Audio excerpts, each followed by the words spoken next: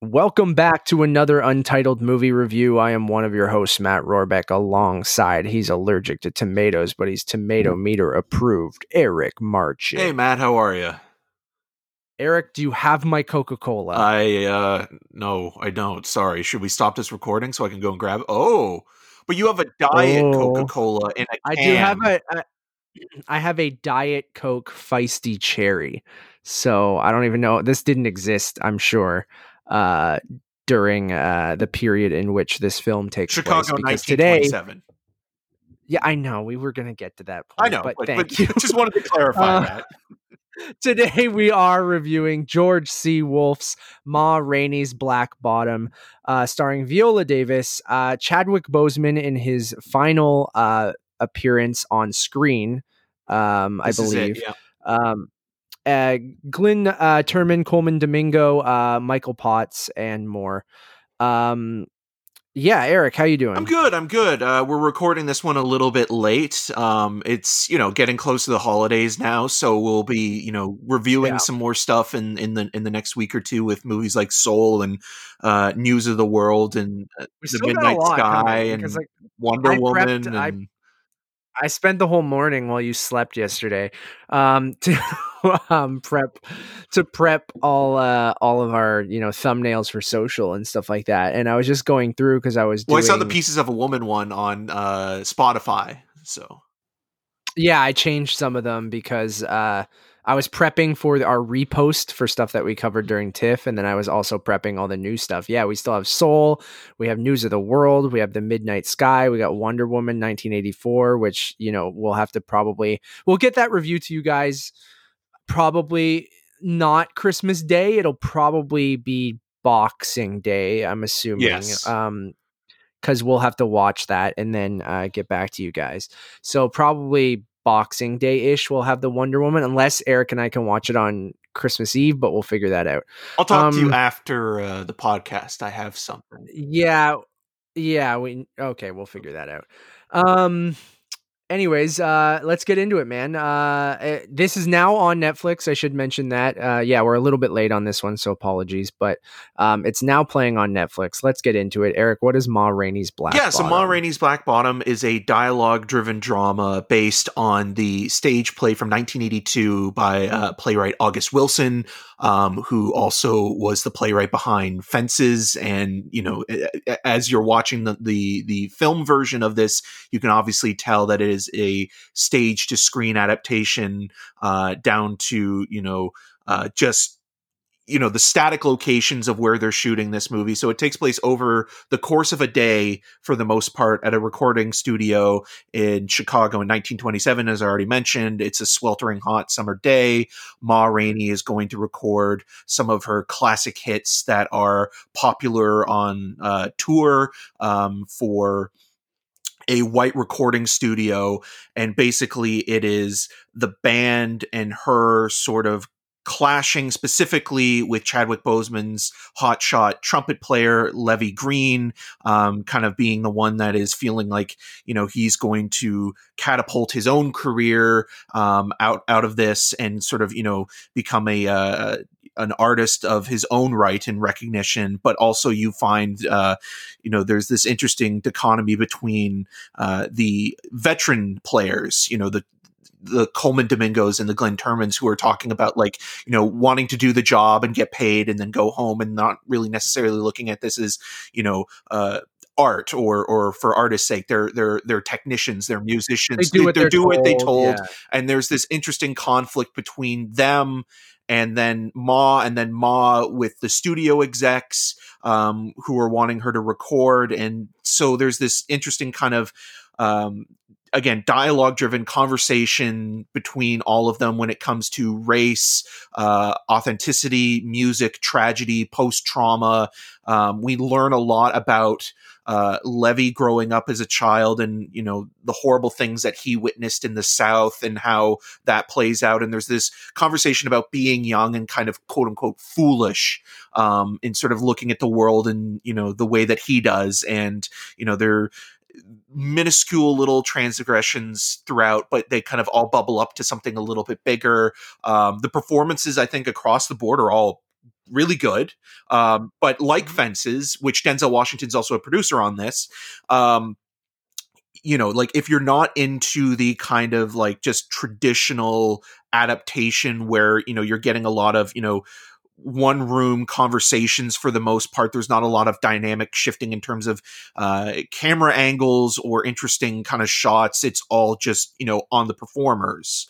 You might get bored by this, even though it is a shorter film and it's to the point. And I think for that, I have to give it some I credit. can Yeah, appreciate yeah. And that. Yeah. also, I think the last act of the movie, or the last maybe 5 minutes or so, do sum up what the film is getting at, especially when it comes to African American musicians being ripped off and not getting the credit that they deserved for basically shepherding not just the blues, but being the foundation for rock and roll. Not getting credit where credit's due. I think that these things are all very much intertwined into the play throughout and the themes of the story. Yeah, I'm kind of with you. I'm a little bit soft on the entire thing. Just like I don't think it's a bad movie per se or anything, but I fall in that kind of category where it's a little too stagey for me. And this is something we've talked about this year with things like One Night in Miami or The Father, other stage adaptations that we've seen in recent memory where to me, if it's a very straight up like, oh, we are just adapting this play. It's going to be in two locations, two different rooms, and it is going to be a bunch of people talking. That's totally fine. And I do feel like I don't know. I was a little bit bored by it, and by all means, like I think Chadwick Boseman is totally captivating in the movie. Anytime he's on screen, I don't think this is one of those cases of being like, oh well, he passed away, so maybe there's a little bit more. Or giving sometimes with things like with the Posthumous, posthumously, yeah. like What you're saying with like Heath posthumously, Ledger, like even in the Joker, or yeah, Peter Finch in Network, who you won it gets a little Oscars. I don't want to say you get a little bit of a boost, but there's people are a little easier on those kind of performances or give them a little bit of a boost because of that. But I think watching him in this movie, it just kind of it just you go, fuck, this guy It's was just like, getting I know he was in his started. 40s. Yeah, I know he was in his 40s, but he really did feel like he was just getting started. And he is, I think, the shining star of this movie. And I don't think that's overhyping it or anything. Like I actually do think he is quite excellent in the movie. I feel like you could see his passion and in every scene that he's in, I never felt like it was overacted or anything like that. Like I really was captivated by everything he did in this movie, and the movie does feature him prominently. I mean, he is probably the lead in the movie, even more so than the titular Ma Yeah. Rainey. And I really think he is quite good. The movie surrounding him, important stuff. I just kind of was like, man, like when we talked about The Father and how if you're going to turn a stage play into a movie, I like it to feel cinematic. I understand why you do this because the play is from the 80s. It's been done a few times on Broadway, and not everyone has the opportunity to maybe go see this stage play live. So much like I talk about, weirdly, I'll bring up video game movies in this, and we just reviewed Monster Hunter, which you guys can check out. Completely different than This is this way and much better. worse than Yeah. this. Yes, I'll clarify that. Um, but my argument with video game movies is like, okay, Eric, you're never going to play The Last of Us. You're just not, you don't play Yeah. And video it's not games, because right? I don't So want to. It's just, yeah, I just don't have it's just any not your reference thing. to And playing. yeah. And that's totally fine, which is why I think, oh, we should be able to like adaptations of that stuff, I think are fine. When people go, that's pointless, you can just play the game. And to me to say that's pointless, you can just see the play, doesn't really, I feel like work because not everyone's going to have the opportunity to see this play. So I understand doing a straight up adaptation of the stage play, but it's just not the kind of movie I personally want to watch. And that's not saying it's bad by any means, but it is very talky. It's very stagey. It is performance driven. Sometimes it's a little overacted in my opinion, minus Chadwick, who I think is really, really good. And that's not saying anyone else is bad. It's just that kind of stage style acting. And you could tell like that the script is really driven from that. And so I just kind of teetered in and out of paying attention, and that I think is doing a disservice to, the subject matter and what the movie's trying to say. Is just like I couldn't connect with it, and I just ultimately, like you said, was kind of bored. That being said, do think the performances are good. I thought Chadwick Boseman was excellent. Some of the music is great, obviously, and weirdly, Viola Davis. It to me, I texted you this, and I was like, and I understand she did Fences with Denzel, and that's another August Wilson play, and he's a producer on this movie. But I'm like, I don't know if this is. I haven't seen any. If is any footage of Ma Rainey actually speaking, but Davis in this movie feels to me like she's doing Denzel Washington, and it was just distracting to me. Like her inflection and the way that she was delivering her dialogue just felt like Denzel. Right. And that to me, I couldn't get out of my head.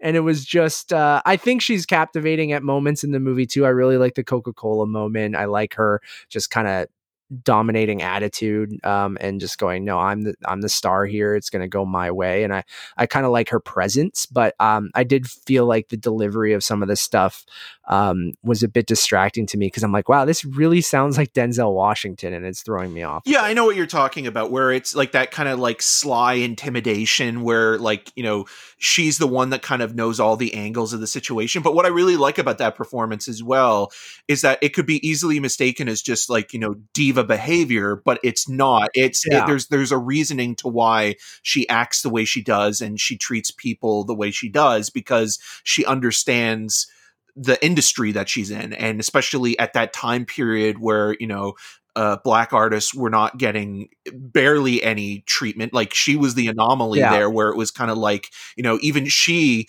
could be considered expendable to a certain degree. And so, you look at like artists like, BB King and Buddy Guy and people like that who, kind of brought blues to the mainstream, but at the same time still didn't get the credit that they deserved, even more so. But then, you have someone like Elvis Presley who comes in and literally kind of, catapults the whole thing into another era and makes, rhythm and blues and R&B, into this rockabilly rock and roll style. And then, a lot of artists since then have copied. I mean, like Eric Clapton, the Rolling Stones, the Beatles, Led Zeppelin, everybody has done it. Some people are more forthcoming with saying, yeah, we ripped off these artists than others. Like Led Zeppelin will always admit like, oh yeah, we totally, ripped off this person, where like the Rolling Stones and Mick Jagger's like, no, this is our style. We cultivated this over years. And it's like, oh, that's a bunch of bullshit.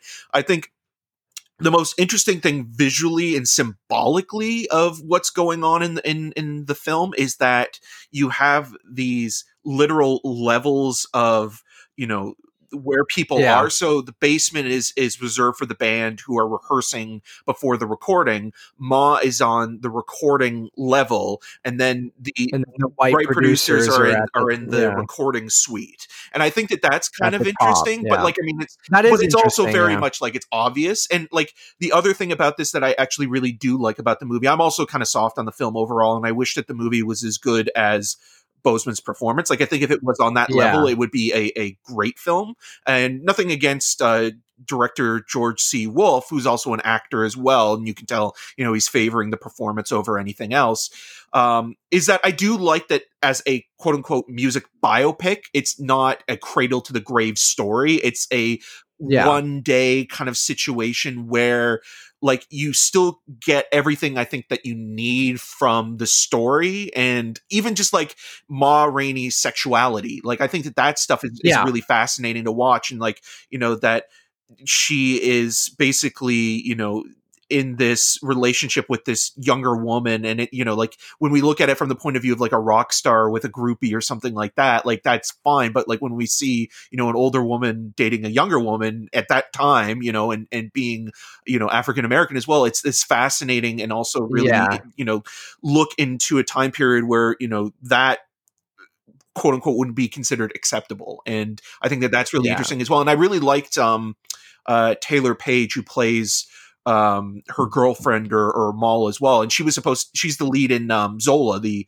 A24 movie that's coming up as well. So which just got pushed to middle of next year, for right? June. For June. So yeah, I know exactly what you're saying, and I pretty much agree with you. Where like The things that don't work for me are like, okay, like you can literally tell that this is a, stage to screen adaptation. And like you said, with The Father is a movie, a perfect example of where, like, on paper, it's like, okay, we're going to get, a bunch of British people giving these great In an performances apartment, in a yeah. very kind of dry, histrionic, maybe at times, movie. But then you watch the film and you watch how the editing plays out and the cinematography and just the continuity of it, and you're like, okay, The structure, this is yeah. doing something completely different with the form than what we would expect.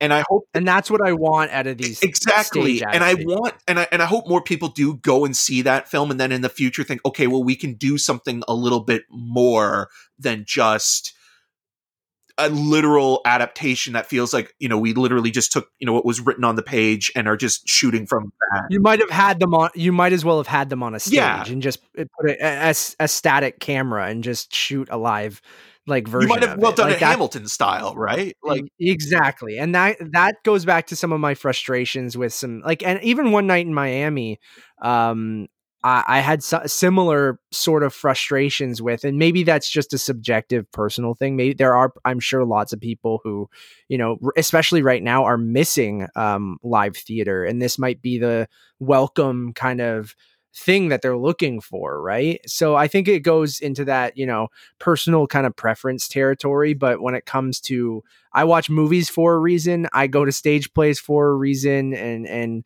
if you're going to kind of have those crossover, I do want you to use the tools that you have to kind of make something uniquely cinematic rather than it just feel like this very static stage play.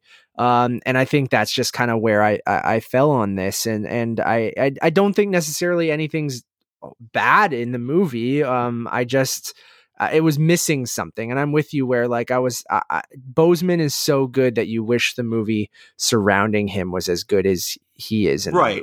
movie. And again, it's nothing to say, against the performances. Like, I also really loved Coleman Domingo in the movie as Cutler. He's great. He's always And great. he's interesting as well, just because he's the between the band and Ma, and then, like, having to kind of be the stressful one in there. And I really also love Glenn Turman, who, a lot of, like, he's one of those character actors who's been around forever. And he's one of those guys as well that, like, you'd be like, where have I seen him before? And, like, for a lot of people right now, because it's the holidays, they'll be revisiting Gremlins, and he's the science Yeah. teacher that Oh yeah. Billy gives God, I gotta watch the Gremlins. one of the other Mogwais to experiment Yeah. on, and there, it's a great horror scene with him. So if you're watching Yeah. Gremlins and then you watch Ma Rainey, you're like, who is that guy? That's the science teacher in I the didn't film. realize Coleman Domingo is also in Zola as Yeah, well. yeah, and then Yeah. also another actor that you might have recognized or been like, where have I seen that guy before? Is the police officer outside of the studio that has the confrontation with Viola Davis's Ma Rainey, Joshua Harto, who's probably best known as Reese in The Dark Knight, the guy who's trying to blackmail Bruce Wayne. Yeah. So I was kind of like, the whole time I was thinking, like, oh, these, like, you have a lot of these really, great character actors in these roles. And again, I think it is performance forward than anything else. And Boseman is really, really good in this movie. But it's the weird thing with his career is it's like, a lot of the movies that he's been in, I've liked his performance. I just haven't really loved the movie. Yes, Where, like, and that kind of yeah, continues, with right? the Jackie Robinson biopic, with the James Brown biopic, it's like he's always good. It's just the movie itself is not great. Like, even in something like Gods of Egypt, the Gerard Butler movie, the Alex Proyas film, he plays this shape-shifting god, and he is having so much fun in that role. And you can tell that, like, he knows exactly the kind of movie he's in, and he is just literally stealing every scene he's in. So it's, Draft Day. well, even in Draft Day, he's a lot of fun. Like, Yeah, being as a that's what I prospect mean, yeah. for Costner's character, like, he's always good. And I think that, like, if he were still around and after maybe Black Panther 2 and this, like, I think he would probably start working with a lot of, interesting filmmakers. There was a project that him and Barry Jenkins were trying to put together. It's like, you do feel the loss by the end of the movie, and just the idea is like Heath Ledger and, like, even James Dean, Yeah. where it's like these guys had so much more to give, and yeah, he did start late. I mean, starting in your, late 30s to early 40s. I mean, he'd been around a lot before then, as a New York actor doing TV stuff and Doing stuff some like, TV and yeah, like stuff. Law and Yeah, Order and yeah. things like that. But yeah, you just kind of felt like, okay, this guy was really kind of, coming into his own now and doing his own thing. And like, that's the unfortunate part of it. I mean, we'll still have the performances that he left, but there's always going to be that question of like, what could have been. Ironically, What If will be his final role. He recorded, I think they said multiple episodes. He came in for 3 different recording sessions. So we still have a couple final performances from Chadwick Boseman playing T'Challa and Black Panther in the Marvel What If series. So we have that, which is just, yeah, I'm with you, dude. It's just watching it was like, fuck, it sucks, man. Like, he is so good in this movie and he had so much ahead of him. But do you think he gets a double nomination? Just quickly before we wrap Storm up, and do you think he Norman gets more? and Defy Bloods. Yeah, Yeah, I think it's yeah, possible. I mean, especially with the supporting actor category this year kind of being a complete toss up, I wouldn't be surprised. He's very good in that movie. Like the last scene specific, I think that scene, his last scene in Defy Bloods was the one that got me most emotional thinking back about it, yeah. because the way that plays out between him and Delroy Lindo, who's incredible in that movie, it hits you already pretty hard, especially like where Delroy Lindo's Paul is at that moment in his life. But then like when you think about it now, it hits even harder. And I could see, people watching it being like, yeah, like this is a double nominee. And again, I think he's actually really great in Defy Bloods, even though it's a smaller Yeah, role. same. But yeah, I wouldn't put it past the Academy to nominate him for both, given what the year is, given he has passed away, and also Yeah. just that supporting actor just seems almost like a free for all at this moment. It could be 5 people. Yeah, well, Yeah. I mean, like a lot of people are thinking, okay, well, you have the ensemble cast of, The Trial of the Chicago 7 and One Night in Miami, which I think someone from each, Everyone's a yeah, supporting. and I Yeah. think someone from each will probably make it through, even though there will be a lot of internal fighting. Like a lot of people are saying, like it's going to be Sacha Baron Cohen and Leslie Odom Jr. from their respective films, but then you have also like, and again, critical consensus, or at least like critical praise doesn't always translate. Doesn't always match No, up. Yeah. but the guy I'm really rooting for right now is Paul Raci from Sound of Metal, and I think that performance gets in if Riz Ahmed gets in, and if Sound of Metal does better than what people are expecting. But if Riz doesn't get in, or the film and sound, then that's probably not going to happen. But that performance keeps catching people off guard because they're not expecting it, and it's not like Paul Raci is, a musician by trade. So like that is kind of interesting as well. But this year it will be fascinating to watch some of those categories where like best Yeah. actor, Chadwick is in. Like there's no doubt about it. And I think it will come Oh, down to absolutely. Yeah. him and Anthony Hopkins. So you have 2 stage adaptations, Yeah. That's true. competing for, the best Makes actor sense. prize. Yeah, that's cool.